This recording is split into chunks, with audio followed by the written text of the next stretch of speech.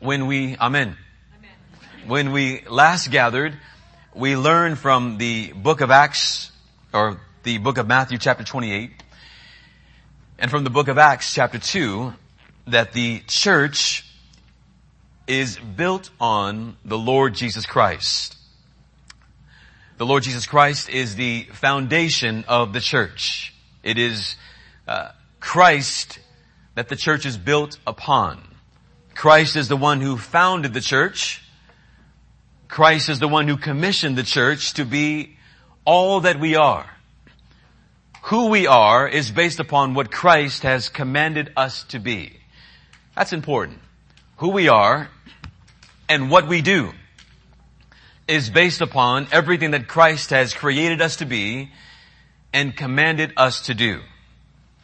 Brothers and sisters, we are nothing more and nothing less than what Christ has built us to be and commanded us to do. We learned that the love of Christ is the foundation of the church. Ephesians 5 tells us that Christ so loved the church that he laid down his life for her. We ask the question, who are those whom Christ has loved? How can we identify those whom Christ has loved? Many people would love to say, Jesus loves me. And oftentimes when we share the gospel with people, we, I think, incorrectly begin with Jesus loves you. Well, who are those whom Christ has loved? There are evidences that one displays that shows that they are one that Christ has loved. First, they are those who profess faith in Christ. If you do not profess faith in Christ, then you do not belong to Christ.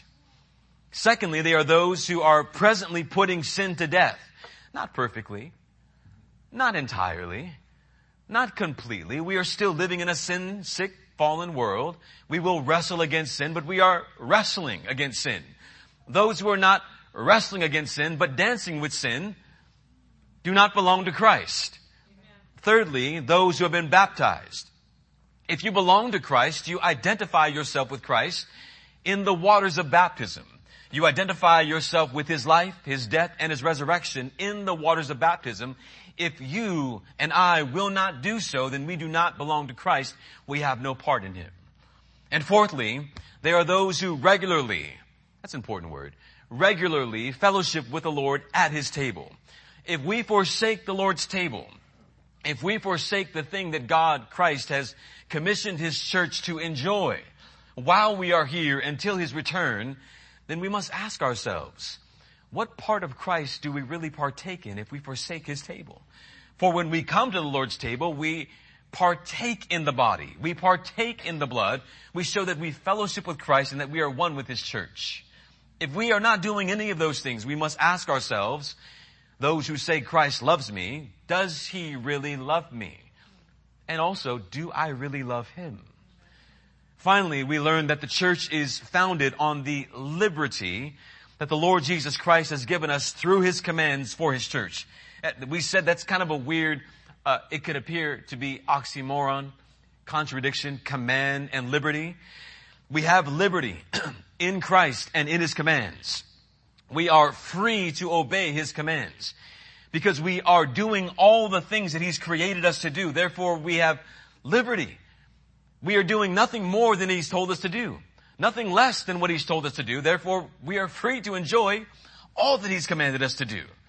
All that we do is because of what Christ has commanded us to do. All that we are is because this is what Christ has created us to be. He is the head. We are the body. I do not decide what this church shall be. You do not decide what this church shall be.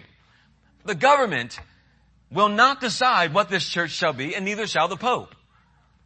Why? Because Christ is our head.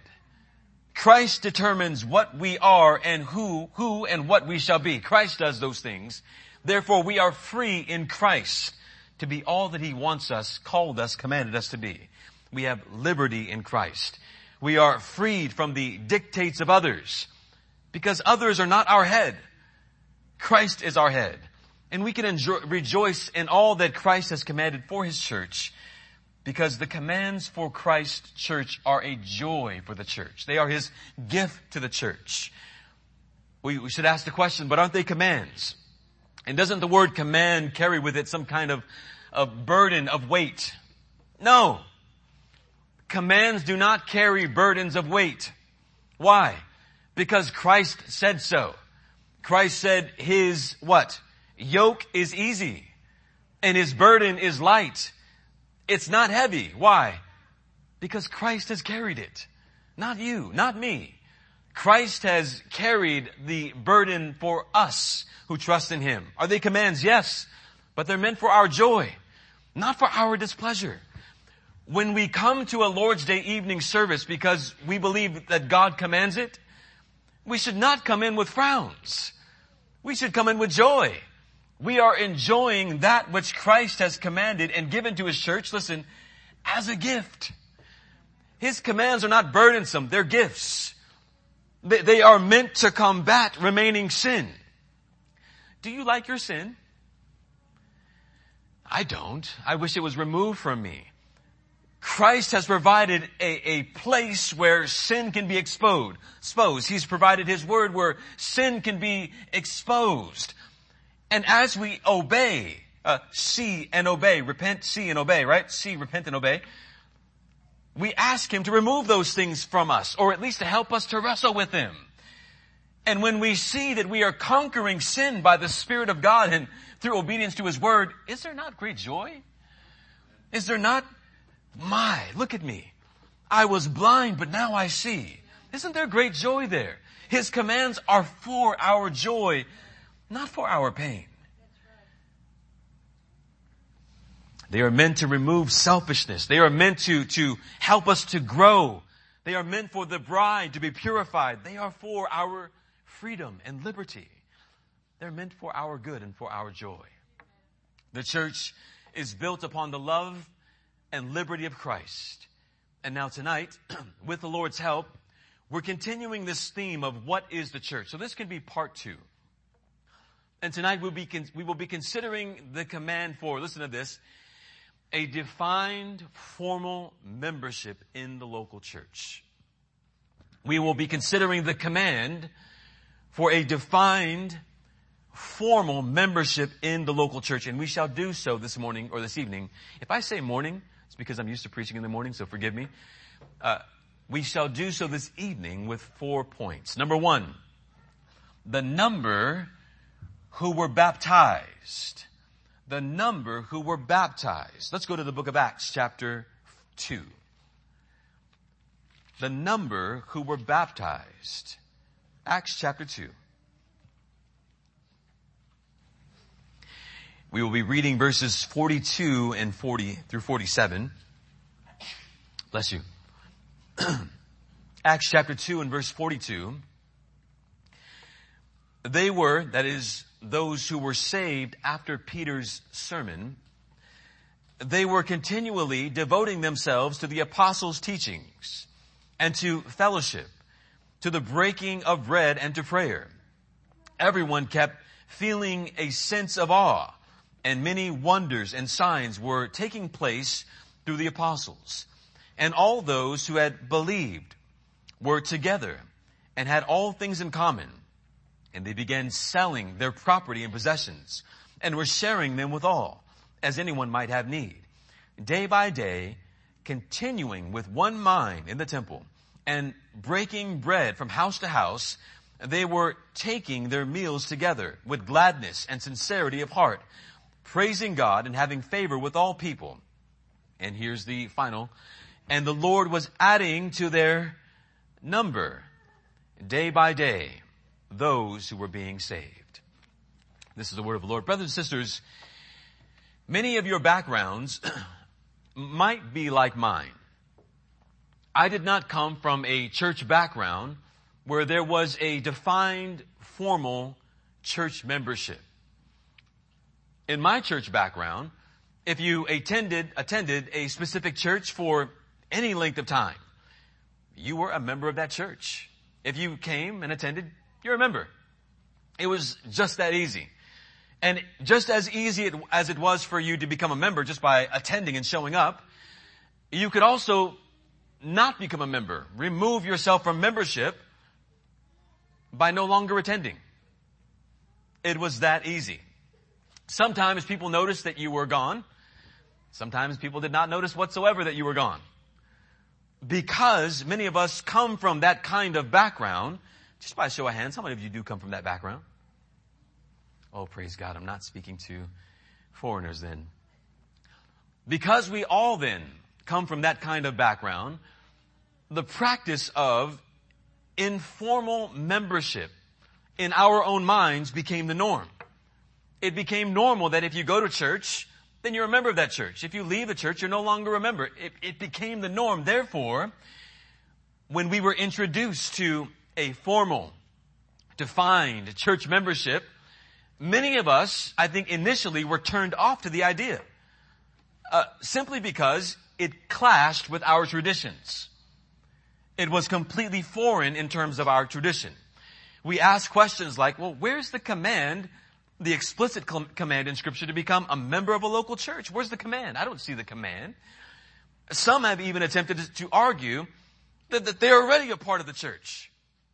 I am a part of the church. I don't need to become a member of the church. I am a part of the church. You've heard that before? Without formally committing to one specific local body and coming under the care of the elders there. They argue that formal membership is unbiblical, legalistic, and therefore unnecessary. But I believe that as we examine the Scriptures and not our experience, we will find that God's Word clearly teaches a command for a defined, formal church membership. Now, we're asking the question, what is the church, right? Now we must ask this. Is there an explicit command in the Scriptures to become a member of a church? Is there an explicit command in the Scriptures, thou must become a member of a church? The answer is no.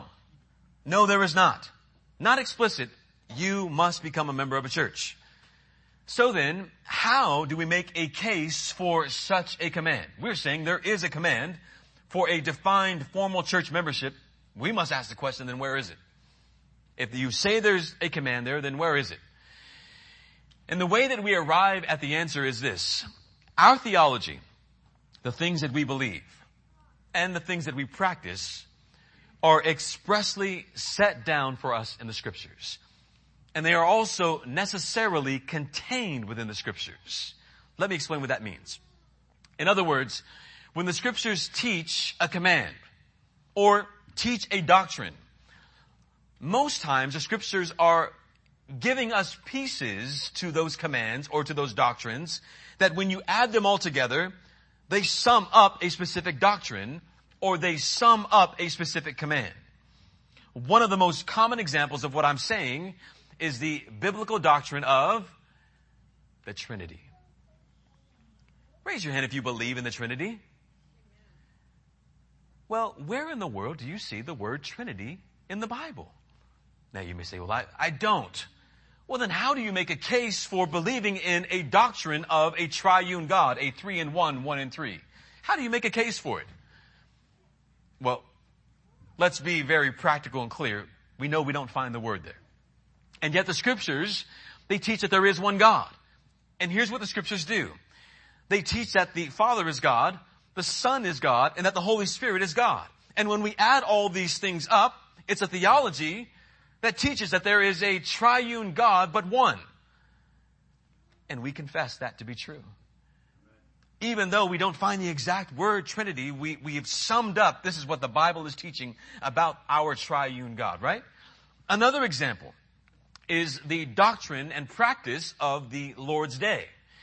We find multiple places in the New Testament that teach the Lord's Day is the Christian Sabbath, and that our lives ought to be lived practically in light of that biblical doctrine. I'm not going to go through the whole thing. We did 6 or 7 sermons on that specific doctrine. Go back and listen to those. And we make the case that this is the Lord's Day Sabbath, the new Christian Sabbath. And how do we do that? We did that by gathering all of the data from the Scriptures, all the things that the Scriptures teach, and say, this is what the Bible is actually laying out before us. Brothers and sisters, this is also true. This principle that we're talking about is also true for church membership. Again, consider Acts chapter 2 and verse 47. The Apostle Peter has just preached the first sermon at Pentecost after the commission of Christ and the ascension of Christ. In Matthew chapter 28, the Lord Jesus has commanded his disciples to preach the gospel, make disciples, baptize in the name of the Father, Son, and Spirit, and teach new believers all that the disciples have been taught. And what do we see in the book of Acts chapter 2? The very thing that Christ has commanded is happening. The gospel has gone forward. 3,000 souls, about 3,000 souls were added. That is that number again, added to what? To what? In Acts chapter 2, the Bible says that there was about 3,000 souls added to. To what? Well, in Acts 2:47, the Bible describes it as a number. 3,000 souls are added to a number. Well, a number of what? A number of those who are being saved, those who are repenting, placing their faith in Christ. Listen to this. Making public declarations of faith in the waters of baptism. Because what did Peter say?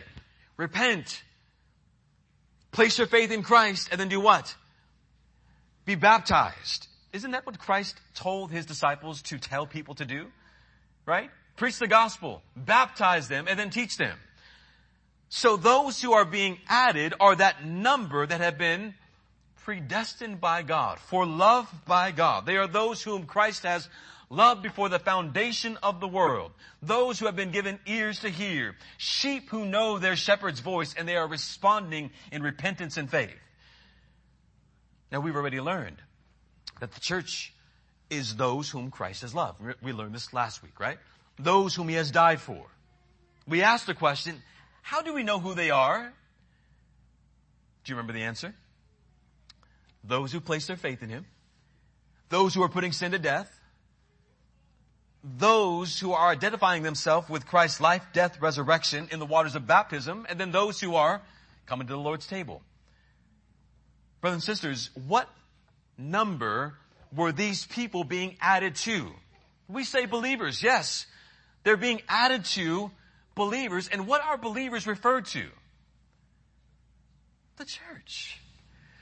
The scripture uses the word number in reference to the command for those who trust in Christ and who formally, definitively are added to the church, and more specifically to a local gathering. They will unite with a specific people who recognize them as being true confessors of faith. How do they recognize them as being true confessors of faith? What have they done? Well, they publicly have confessed their faith in Christ, or they have privately maybe confessed their faith in Christ. They are seeking to put sin to death. Then they have publicly confessed their faith in Christ by doing what? Coming to be baptized. And then what do? Together with one body, they unite at the Lord's table and celebrate his death and resurrection and continue to do so until he comes. What was the way that these believers were first added to the church? Yes, by faith. He calls them to repent of their sins, to trust in Christ.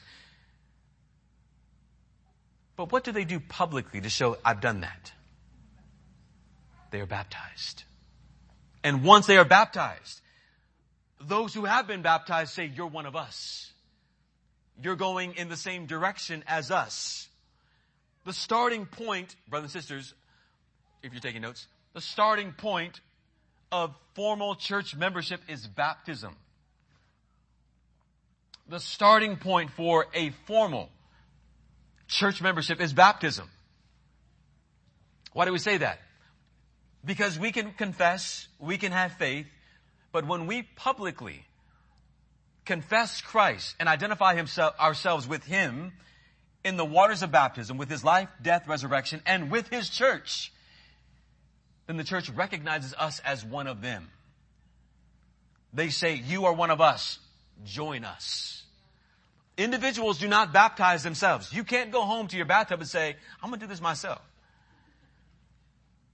As much as I love my son, he will not be baptized by me if he does profess, if his faith does mature as it is maturing and he is ready for baptism one day. I will not baptize him in our tub, just the two of us. Because it is the church who baptizes individuals into the church. And when it does so, it adds that individual to the number, the local church, to the number of those who are recognized as being members of Christ's church.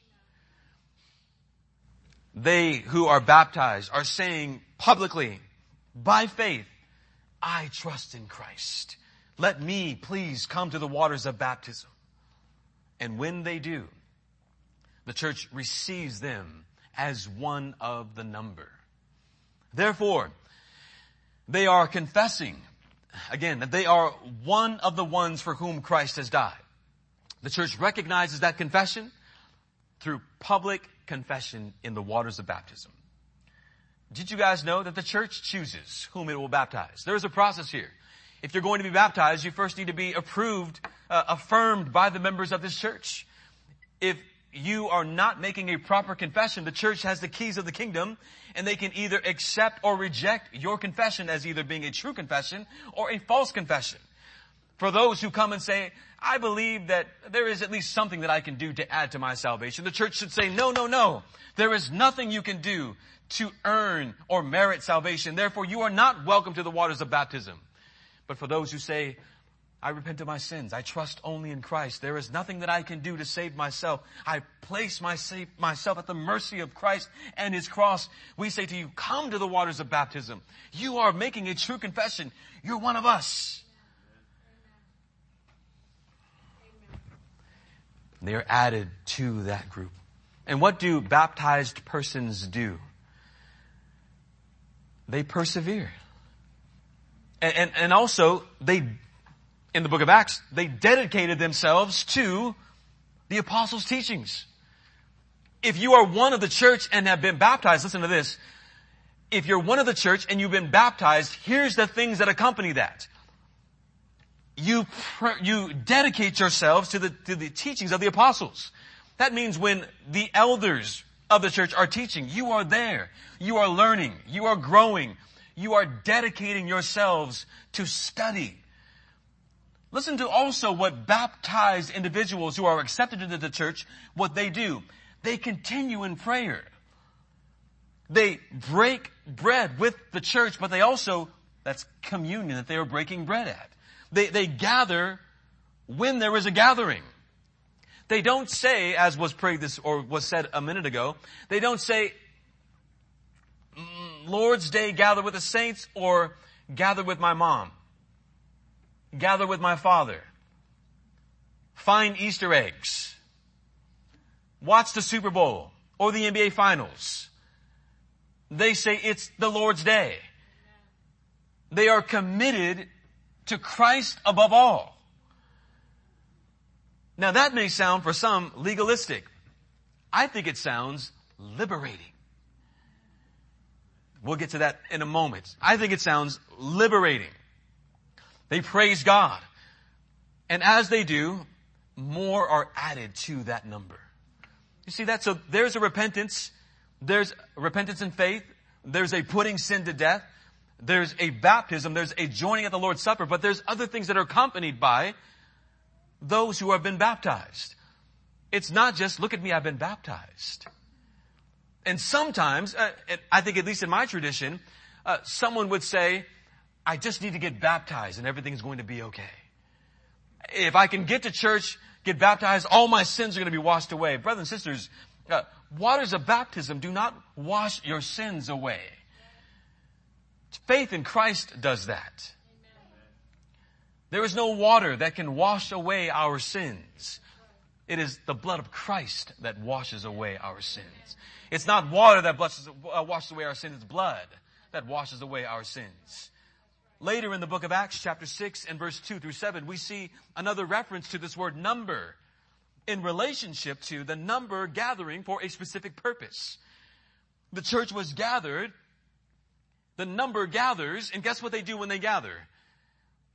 This number is gathered. Let me go to it. We're just a few pages over. Acts chapter 6 and verse 2 through 7. So the 12 summoned the congregation of the disciples and said, "It is not desirable for us to neglect the word of God in order to serve tables. Therefore, brethren, select from among you 7 men of good reputation, full of the spirit of wisdom and of wisdom, who we may put in charge of this task. But we will devote ourselves to prayer and to the ministry of the word." The statement found approval with the whole, what? Congregation. And they chose Stephen, a man full of faith and of the Holy Spirit, and Philip, and Prochorus, something like that, Nicanor, Timna, Pharmenius, and Nicholas, a proselyte from Antioch. And listen to what the Bible says. And these they brought before the apostles, and after praying, they laid hands on them. The word of God kept on spreading, and the number of the disciples continued to increase greatly in Jerusalem. And a great many of the priests were becoming obedient to the faith. Now listen to what's happening. The apostles are calling a meeting. They're calling the congregation together. And there's a specific matter to be held. They want the church to elect deacons. So they call together the number, those who have been identified as members of the church. And guess what the congregation does? The congregation elects a deacon. What is this, brothers and sisters? This is congregationalism. This is congregationalism. The apostles called together a full number. That's the church. They had a members meeting. There is a number to be collected. The church gathers. The church knows who that number is. They make a decision. But that number was identifiable. The number was not a guess. Like, let's just say all you who are saved come to this meeting. There was a specific people who they were inviting to this meeting. It was specific. Baptism collects people into one collective. And they are together. They're united. In the same way that many of us who have taken a bus or a plane or a train or a boat, when we get onto those specific modes of transportation, what do you first hand them before you get on? A ticket. And what do? Can you hand them a piece of paper and say, "Here you go"? It's specific, right? It's a ticket. And they scan your ticket to make sure that you're supposed to be on this trip. You're added to this number that are going to one place. You're united with them. In the same way, baptism, it's, if you will, a ticket that scans you into the body of Christ, and we are all heading in the same direction, that is glory. Baptism is a door to the church that collects a number of the church into the local body. Baptism is a way of joining a group that stays together. Baptism is not like, "Hey, I've been baptized." Charlotte's Web. You remember Charlotte's Web? Charlotte, I feel like me and you watched that movie for some reason a million times, my sister and I. Do you remember Charlotte? She's in the beginning of the movie, she's, doing well and making the web for, what's his name? Wilbur. This is all just right off the top of my head right now. Sorry. What happens at the end of the movie? Wilbur wants to have a connection with Charlotte. And Charlotte has a number of babies and he thinks, "I'm going to have 1,000 friends," right? What do they start doing? Goodbye. Goodbye. It's the saddest part of the whole movie. It really is. Goodbye. They're just goodbye. Baptism isn't like that. Baptism isn't the point where we get baptized and say to the church, "Goodbye. Goodbye." Baptism is the part where we are united to a specific people, to a specific church, and say, "I am now one of you. There is no more goodbyes. And you're stuck with me. You're stuck with me." Because the Bible commands us to bear with one another, to put up with one another. The Bible commands us at least 60 other one anothers that we are supposed to practice within this context. Not say, I've been baptized. I'm good. Goodbye. That's not the way it works. If you trust in Christ, if you have been baptized, then join His church, because it is the first step into the local church. We say, I believe inwardly, therefore I will express this outwardly through the waters of baptism. And baptism is a promise that all those who are united in Christ in His death and in His resurrection, baptism is a promise that all those who are united to Christ in His death are also united to Christ in His resurrection. Amen. It's a blessed promise. Not only because through it we are united to Christ, but through it we are also united to one another, to this visible body, the church. Now, listen to this. That's my first evidence for formal church membership. The command for formal church membership. Now, those of you who have been here before or have been a part of the church for a long time, you know we've taught church membership a whole bunch. Hopefully this is going to be a different take from what you already know. Number 2, here's my second evidence. Christ has given elders to the church with authority to oversee. Hebrews chapter 13. Hebrews 13 and verse 17. Now, I'm going to ask you, you don't need to raise your hand, okay? Do you love Christ? One of my sisters just looked at me like, that's a dumb question. Do you love Christ? Okay, I'm going to keep asking you that. Hebrews 13:17. Obey your leaders and submit to them, for they keep watch over your souls as those who will give an account. And listen to what the Bible also says. Let them do this with joy. Let them do this with joy and not with grief. For this, listen to what is, for this would not be profitable for you. It's not going to do you any good if the elders of your church, we'll get to that in a minute, don't enjoy shepherding because of you. There is a group of people that are commanded to obey their leaders. Listen to this. And the leaders have also been charged by Christ to keep watch over the souls of a specific people. Who are these people? The command comes, we've kind of read it just in the middle of the text, but in context, the writer is speaking to the church.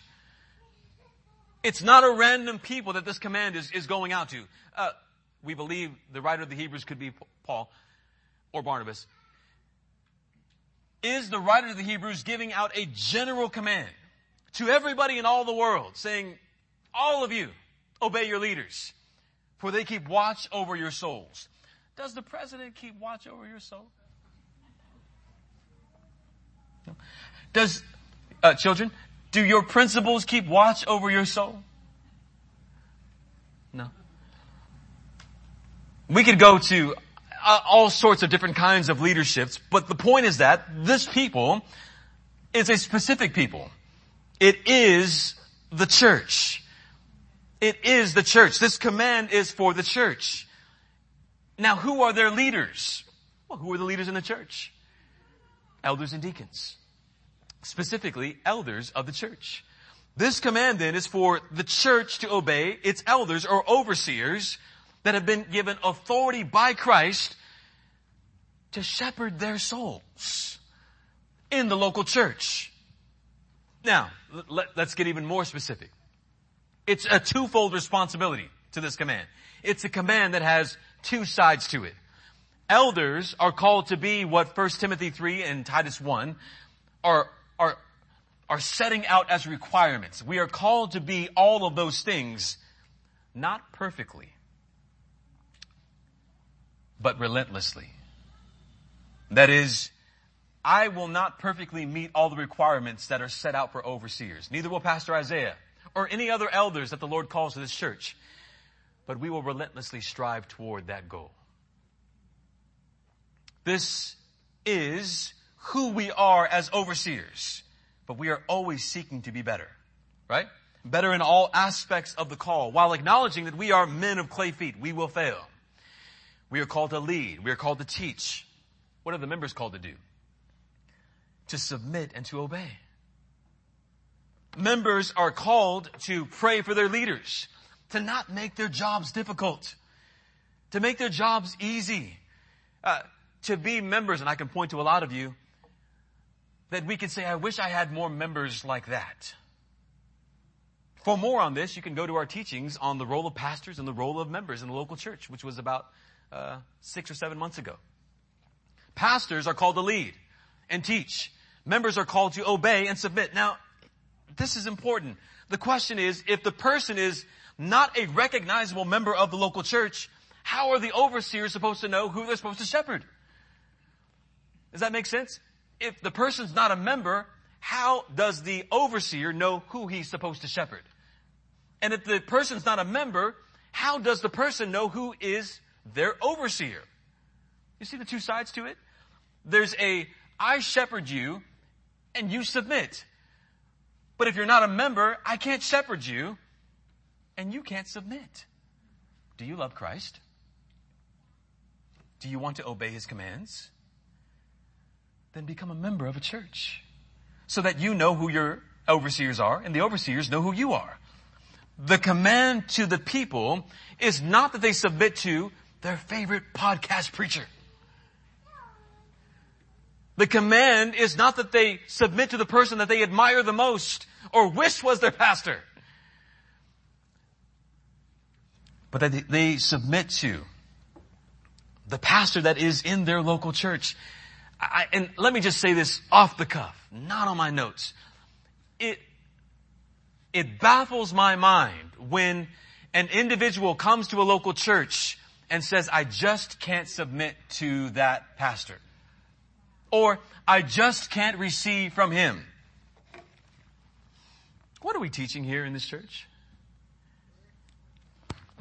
This is the book of Antonio.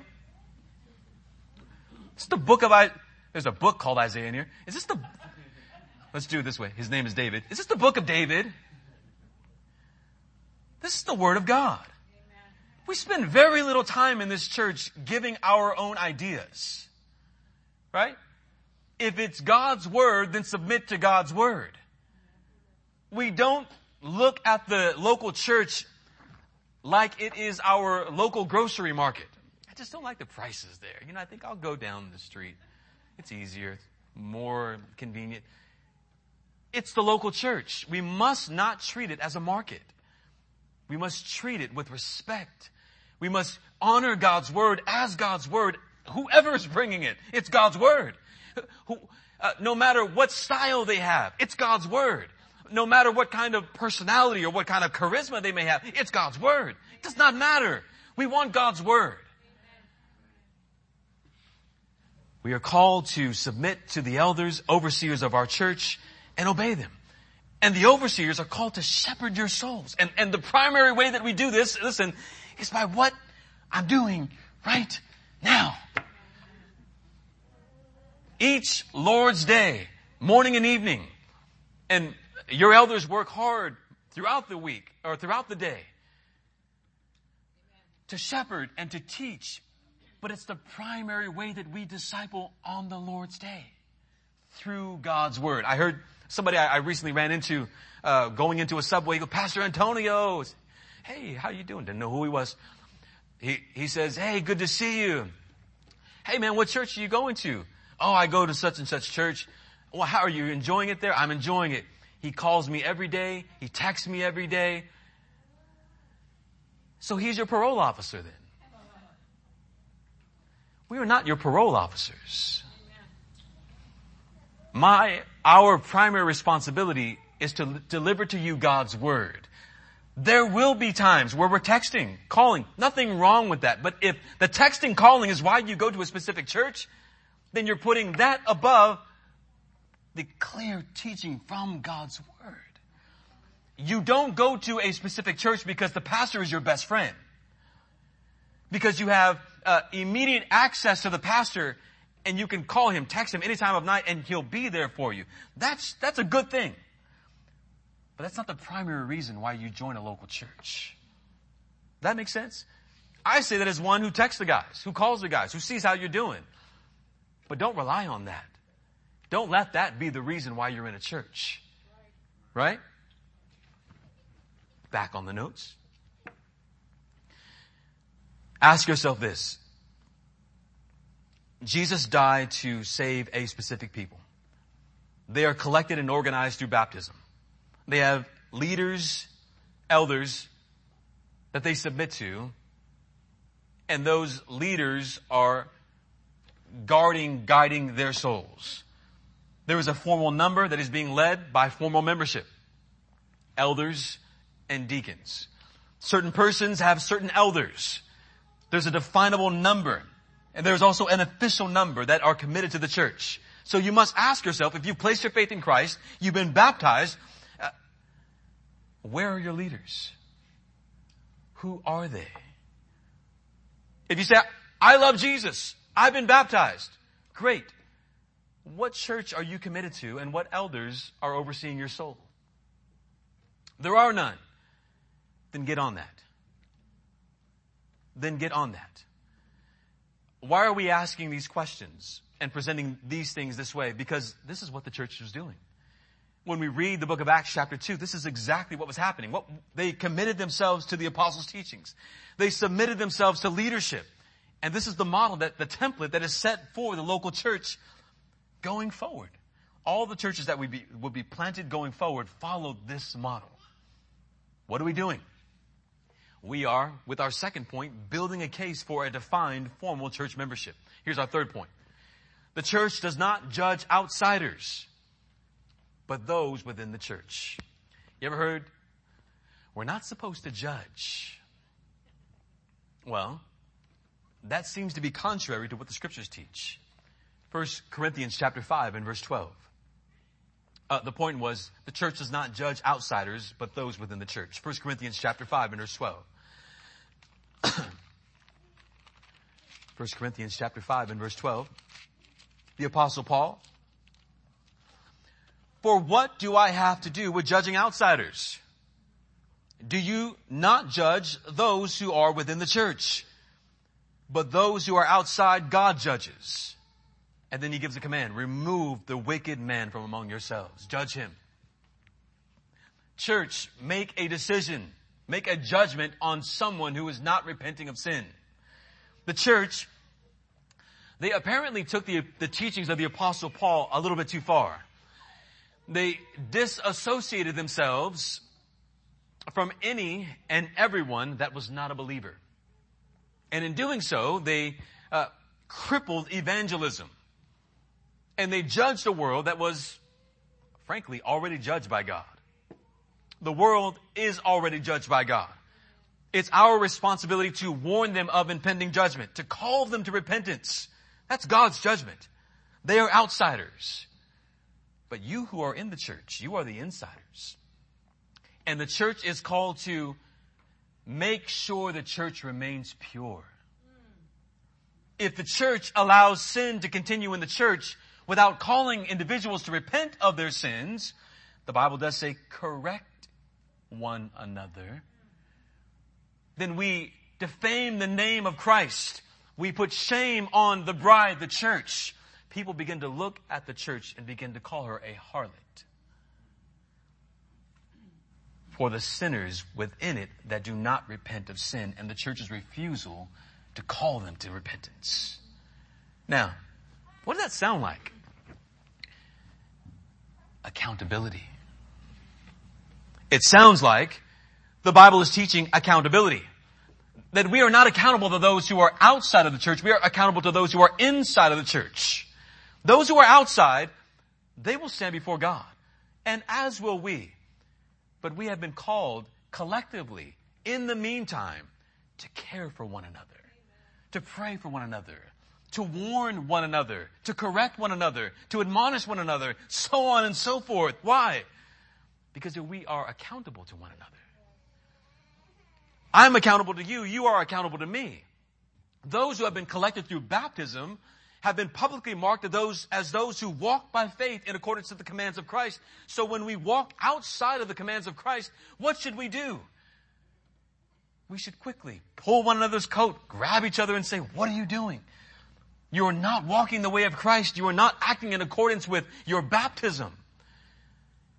And we should love the individual who calls us on that. We should love the individual who warns us of our waywardness. We should love them, not be offended by them. We should love them. And here again, we have another piece of the puzzle. Who are your leaders? What is the church that you are accountable to? When you don't show up for church, who do you tell? When you will not be here on the Lord's Day, for whatever reason, who knows? Do you care to tell anybody? Because if we don't care to tell anybody, then we must ask ourselves, who am I really accountable to? And it is overseer's job to ask, how are you? Are you okay? Didn't see you today. But it's also, if we forget, your job to say, here's why I wasn't here today. Pray for me, and we will. Amen. Who have you submitted yourself to for examination? This is revealed as we obey the one another's of the scriptures. Who are you praying for, guys? Who are you correcting? Who's correcting you? Who are you encouraging? Who are you loving? Who are you teaching? Who are you accountable to? Many don't believe that it's necessary to be accountable to anyone. They can live their Christian lives detached from the body. And I've said this before. The Apostle Paul teaches that feet and eyes and fingers, they don't function apart from the body. One of our brothers, Richard Barcelo, said, if you ever saw a foot walking down the street by itself, you would say, foot, what are you doing? How did you get here all by yourself? If you ever seen a foot outside of this place apart from the body, it would be dead. It would not be functioning. So for those who say, I'm a part of the body of Christ, and yet you are not committed or connected to the body, no, you are not. I'm sorry. And if you are, then you are barely hanging on until you are surgically placed back, connected back with the body. We don't function by ourselves. We can't. It amazes me. It amazes me how many times or how many people can just not go to church for months and months and months and still call themselves believers. They fool no one but themselves. And you who know them, especially if you are related to them, do not hate them so much to not tell them the truth. Because you not telling them the truth is not love. That's hate. If you know that I am heading down a road with a dead end and its cliff is 1,000-foot drop, you would warn me, I would hope. If you loved me, you would warn me. Those who attempt to function outside of the body are killing themselves, and they are also fooling themselves. Let's go to the fourth and final point. Church membership is mandatory and it is voluntary. Listen to that apparent contradiction. Church membership is voluntary or mandatory and voluntary. The church, it takes shape or is built upon the commands of Christ.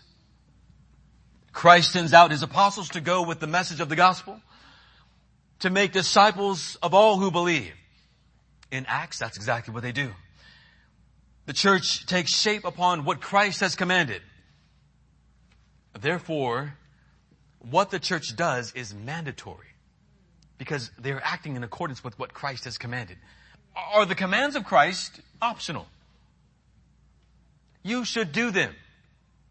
It is necessary that we follow Christ, what he has commanded for his church to do and be.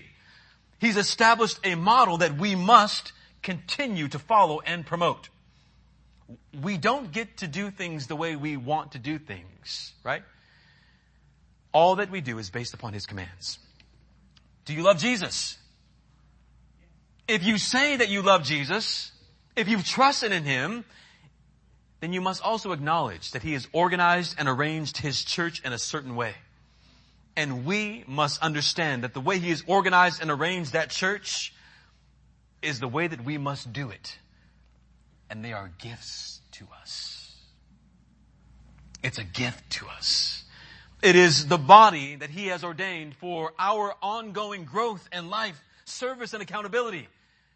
It's a gift to us.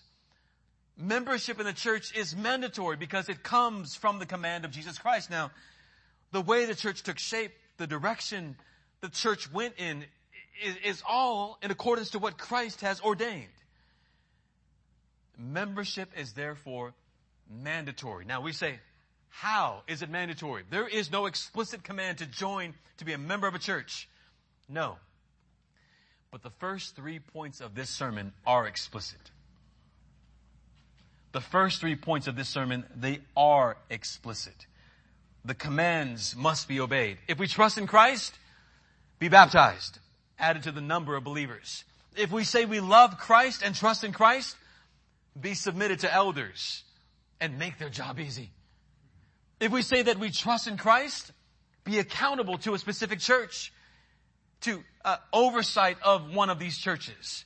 If we must do these things, then we must be members of a local church. That is to say, church membership is mandatory, defined, formal, and not optional. Are the first 3 points clear? Yes. What do they sum up to? What do they amount to? Formal church membership.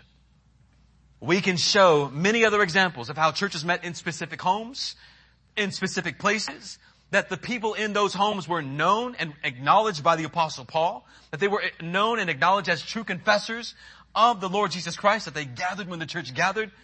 Go back and listen to those sermons. The problem, though, it isn't the clarity of the Bible on the requirement of church membership. The problem is the willingness of so-called sheep to be shepherded. The problem is for the so-called sheep to acknowledge that, yes, I truly am one of the sheep. The problem is not the Bible. The problem is us. Amen. Why would we say in the beginning of this point that it's mandatory and also voluntary? That doesn't make any sense. Here's why it's voluntary. Because nobody can make you do it. Nobody can make you become a member of the church. You must obey this willingly. If you've been saved by Christ, one of the gifts of salvation is that you are now free to obey His word. You are no longer slaves to sin, but slaves to righteousness. And if you're a slave to righteousness, you see God's word and say, I love Christ, I want to obey it. Then be baptized. Then submit to your elders. Then become accountable to a church. Become a member of a church. Amen. Membership is mandatory, but it will not happen unless you obey. It's based upon a response to the Word of God. We can't enforce this, right? Membership cannot be legalized. We do not believe in a state church where if you don't go to church, you'll be legally penalized. We don't believe in that. We don't believe in paedobaptism, where you are born into a Christian family and you are baptized against your will and against understanding simply because you're a child of a believing parent. Baptism or the church and membership must be voluntarily obeyed. You must become a member because you're obeying the word of Christ. It's voluntary and it's mandatory. This is the word of God. And this may at some points of this sermon cut in some of our lives. Let me say to you lovingly and gently, my responsibility is to persuade your conscience with God's word. Not with my own ideas, but with God's word. Here is what God has commanded for His people. You obey it or not. It may come across on this side with a certain conviction. It's because I believe it. And I hope that you will obey it. But it's not me judging you. It's God's word judging you. If there is any discomfort, it's because there's something out of order. That's across the board. When your elders are preaching it and there's discomfort, it's because there's something out of order. And obedience leads to comfort. Because I'm obeying God's word. Discomfort leads to comfort when we obey God's command. This is all a part of allowing yourself to be shepherded. And if you're a member of Christ Church, exercise that membership. We're going to talk about this next week, exercising membership. Christ has called us to come and not be an audience. This is not showtime at the Apollo. To bring it a little bit closer to home, this is, I don't know, one of the local places here in town. This is not the Fox Theater. This is the place where the saints gather for worship. This is the place where we do not simply walk in, sit down, walk out, but this is the place where we exercise our membership in this church. Are you a member of this particular local church? Then be active. This is not a theater. It's not a restaurant. It's not a place where we sit back, relax, and enjoy. It's a place where we come and actively obey all that Christ has given for His church to enjoy. If our membership is simply come, sit, go, who really wants membership like that? Let our membership be active, and we'll discuss more about that this next week. If you're a member of Christ Church, enjoy the membership. Membership should be a joy, not a burden. We come together, not with a bunch of games, not with a bunch of programs per se, but with the vital meat of God's Word that gives us sustenance for our lives. The commands of Christ are not burdensome. They are a joy. Let us enjoy them. Many, and I said this earlier, many had thought that when we began to teach that the Lord's Day is the new Christian Sabbath, that we were adding legalism. It's actually freedom. I don't have to do anything today except come and worship God. I don't have to do anything today except come and worship God. I get to enjoy the saints. I get to enjoy the Word of God. I get to enjoy the Lord's Supper. I am not going to be put on a schedule where at 3 o'clock I've got to go to so-and-so's house and I've got to go to so-and-so's house. I got to make sure that they're happy, and I can't really say the gospel to them because they're uncomfortable with it. It's the Lord's Day. I want to be where the gospel is preached. That's where my true joy and peace is found. It's not legalism, it's freedom. It becomes legalism when we start asking the questions, well, what can't I do? Here's what you can do. Obey the command of Christ to join when the saints gather for worship. All the other things that you do outside of that, that's on your own conscience. I have my own convictions. But when the doors are open for the saints to gather for worship, I'm going to be here. And nothing will stop that unless the Lord has returned.